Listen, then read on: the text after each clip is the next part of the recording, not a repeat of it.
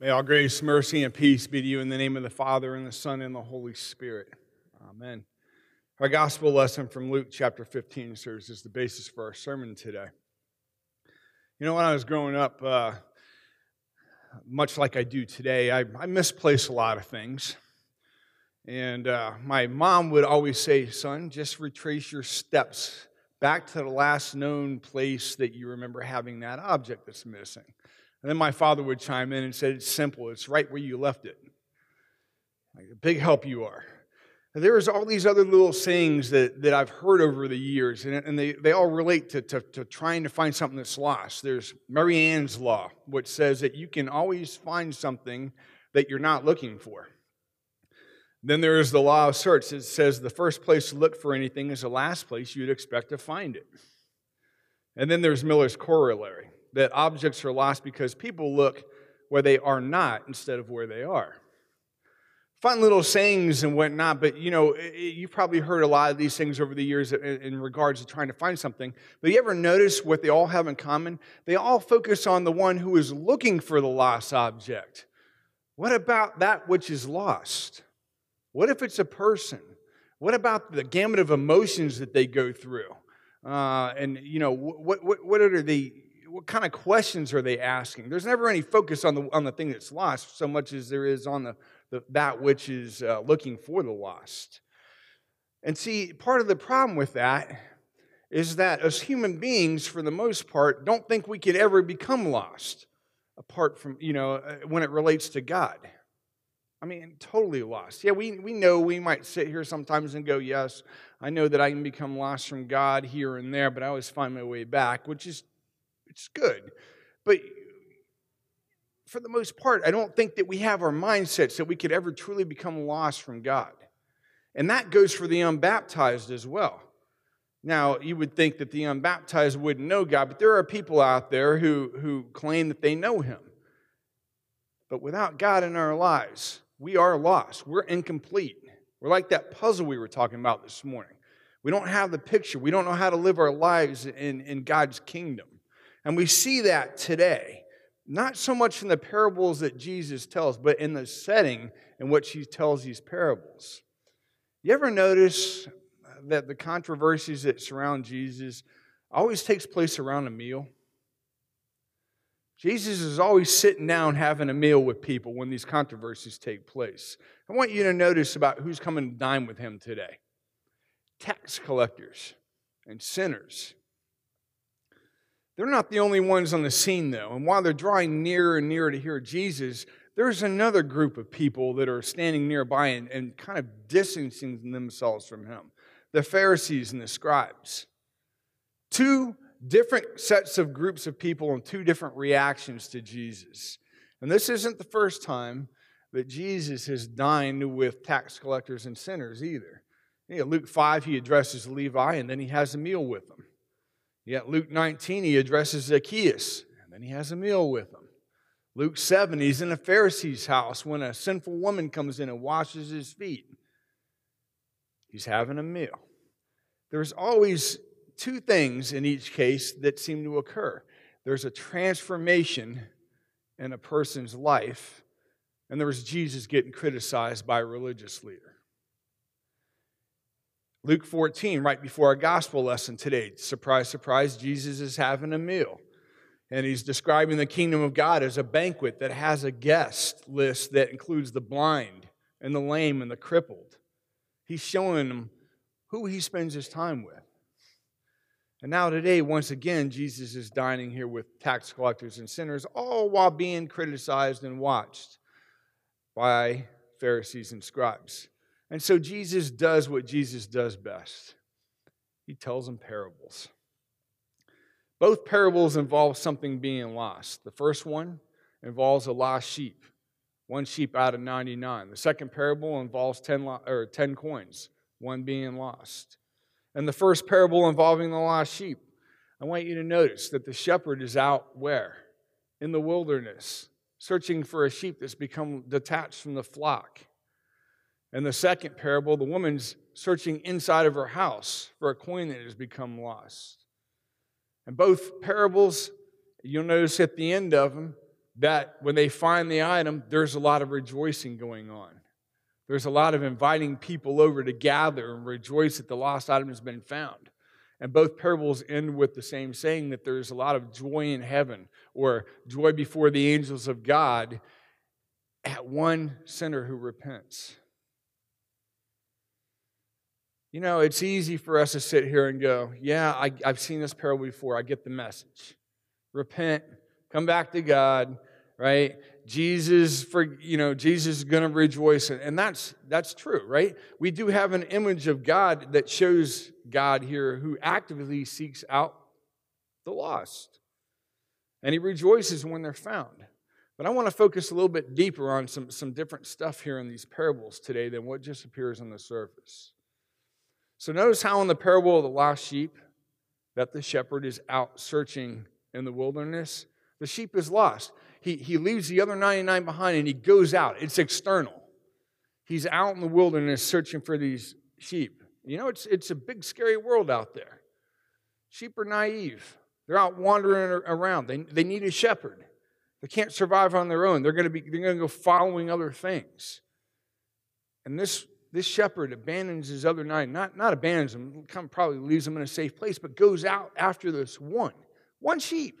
He's got 99 other, but he goes after the one that's lost and strayed. You ever felt like that?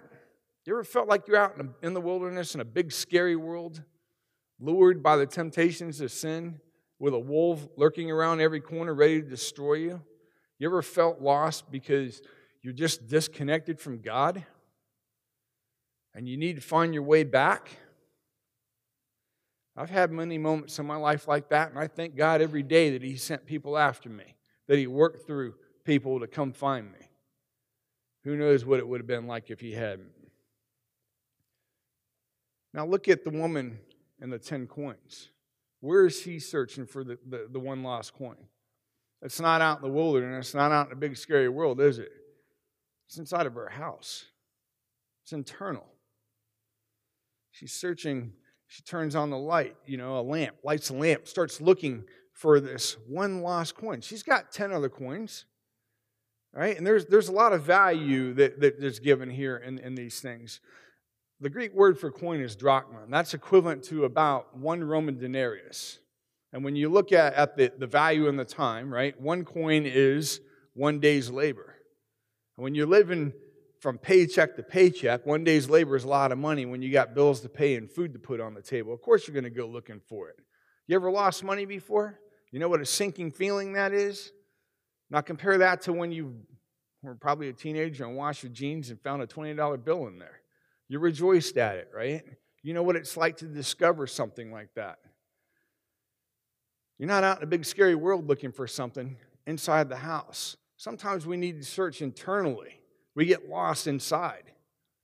We don't have the Word of God filling us up, right? We're kind of empty and hollow and whatnot. So I want to look at the word here for lost. The Greek word is apollomai, because it doesn't just mean that kind of loss, what's saying in the parable that something is missing. It also connotates that it can refer to causing or experiencing destruction, to be destroyed or ruined. Maybe if you remember the TV series called Lost in the mid-2000s, early in the mid-2000s, that captivated America for a number of years. It was about that plane that wrecked, and all these people were stranded on a deserted island.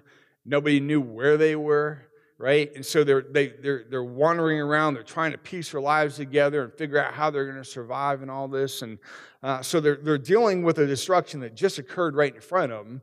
But in each episode, it would focus on a different character and who had flashbacks to their past. So they were also haunted by their past while dealing with what's right in front of them at the same time. We can feel like that as well in our life. We can be lost and wandering aimlessly and dealing with something that just happened and haunted by things from our past. And maybe, to be honest with you, as a congregation, we might feel a little lost today. We just said goodbye to our beloved shepherd, Pastor Tom, last week, and now we might have questions about what's next. How, who's going to lead us? How are we going to get through all this? What's going to happen to us as a congregation? Where are we going? You know, whether we're lost because of sin or lost because of some experience we had, we're not whole. We're not complete. Whether we're out aimlessly wandering in the world or whether we're trying to internalize everything and we just feel empty inside, we're missing something. And that's what happens when we're apart from God and we don't rely on God to lead us and to take care of our needs. So, are you lost today? Do you feel lost? Maybe you feel like there's a piece missing in your life. What's keeping you from being complete? What's keeping that last piece being put in to make you feel whole again? Well, let's look what happens when the sheep and the lost coin are found. In both parables, notice that there's never any comment made about sinful behavior. Just as there's no comment made about sinful behavior in the stories of Levi and Zacchaeus and the sinful woman who sits at Jesus' feet. Rather, there's what? There's rejoicing going on. There's rejoicing in heaven, and there's rejoicing before the angels of God over one sinner who repents. There's a connection between God's rejoicing for the lost who have been found and the sinner who repents. And repentance implies what? It implies a contrite heart, right? Remorse, feeling sorry for something, and that's great. But when we're lost and we're found again, there's something else that usually happens. It's a transformation. Right? There's a change of mind and purpose, a change in how we perceive life to be and how we respond to that life. And that was me some 30 years ago when I was in college. Lost, wandering aimlessly, just totally on the edge of destruction, disconnected from God, not knowing where I was going, and should have been dead some 30 years ago in a gutter somewhere.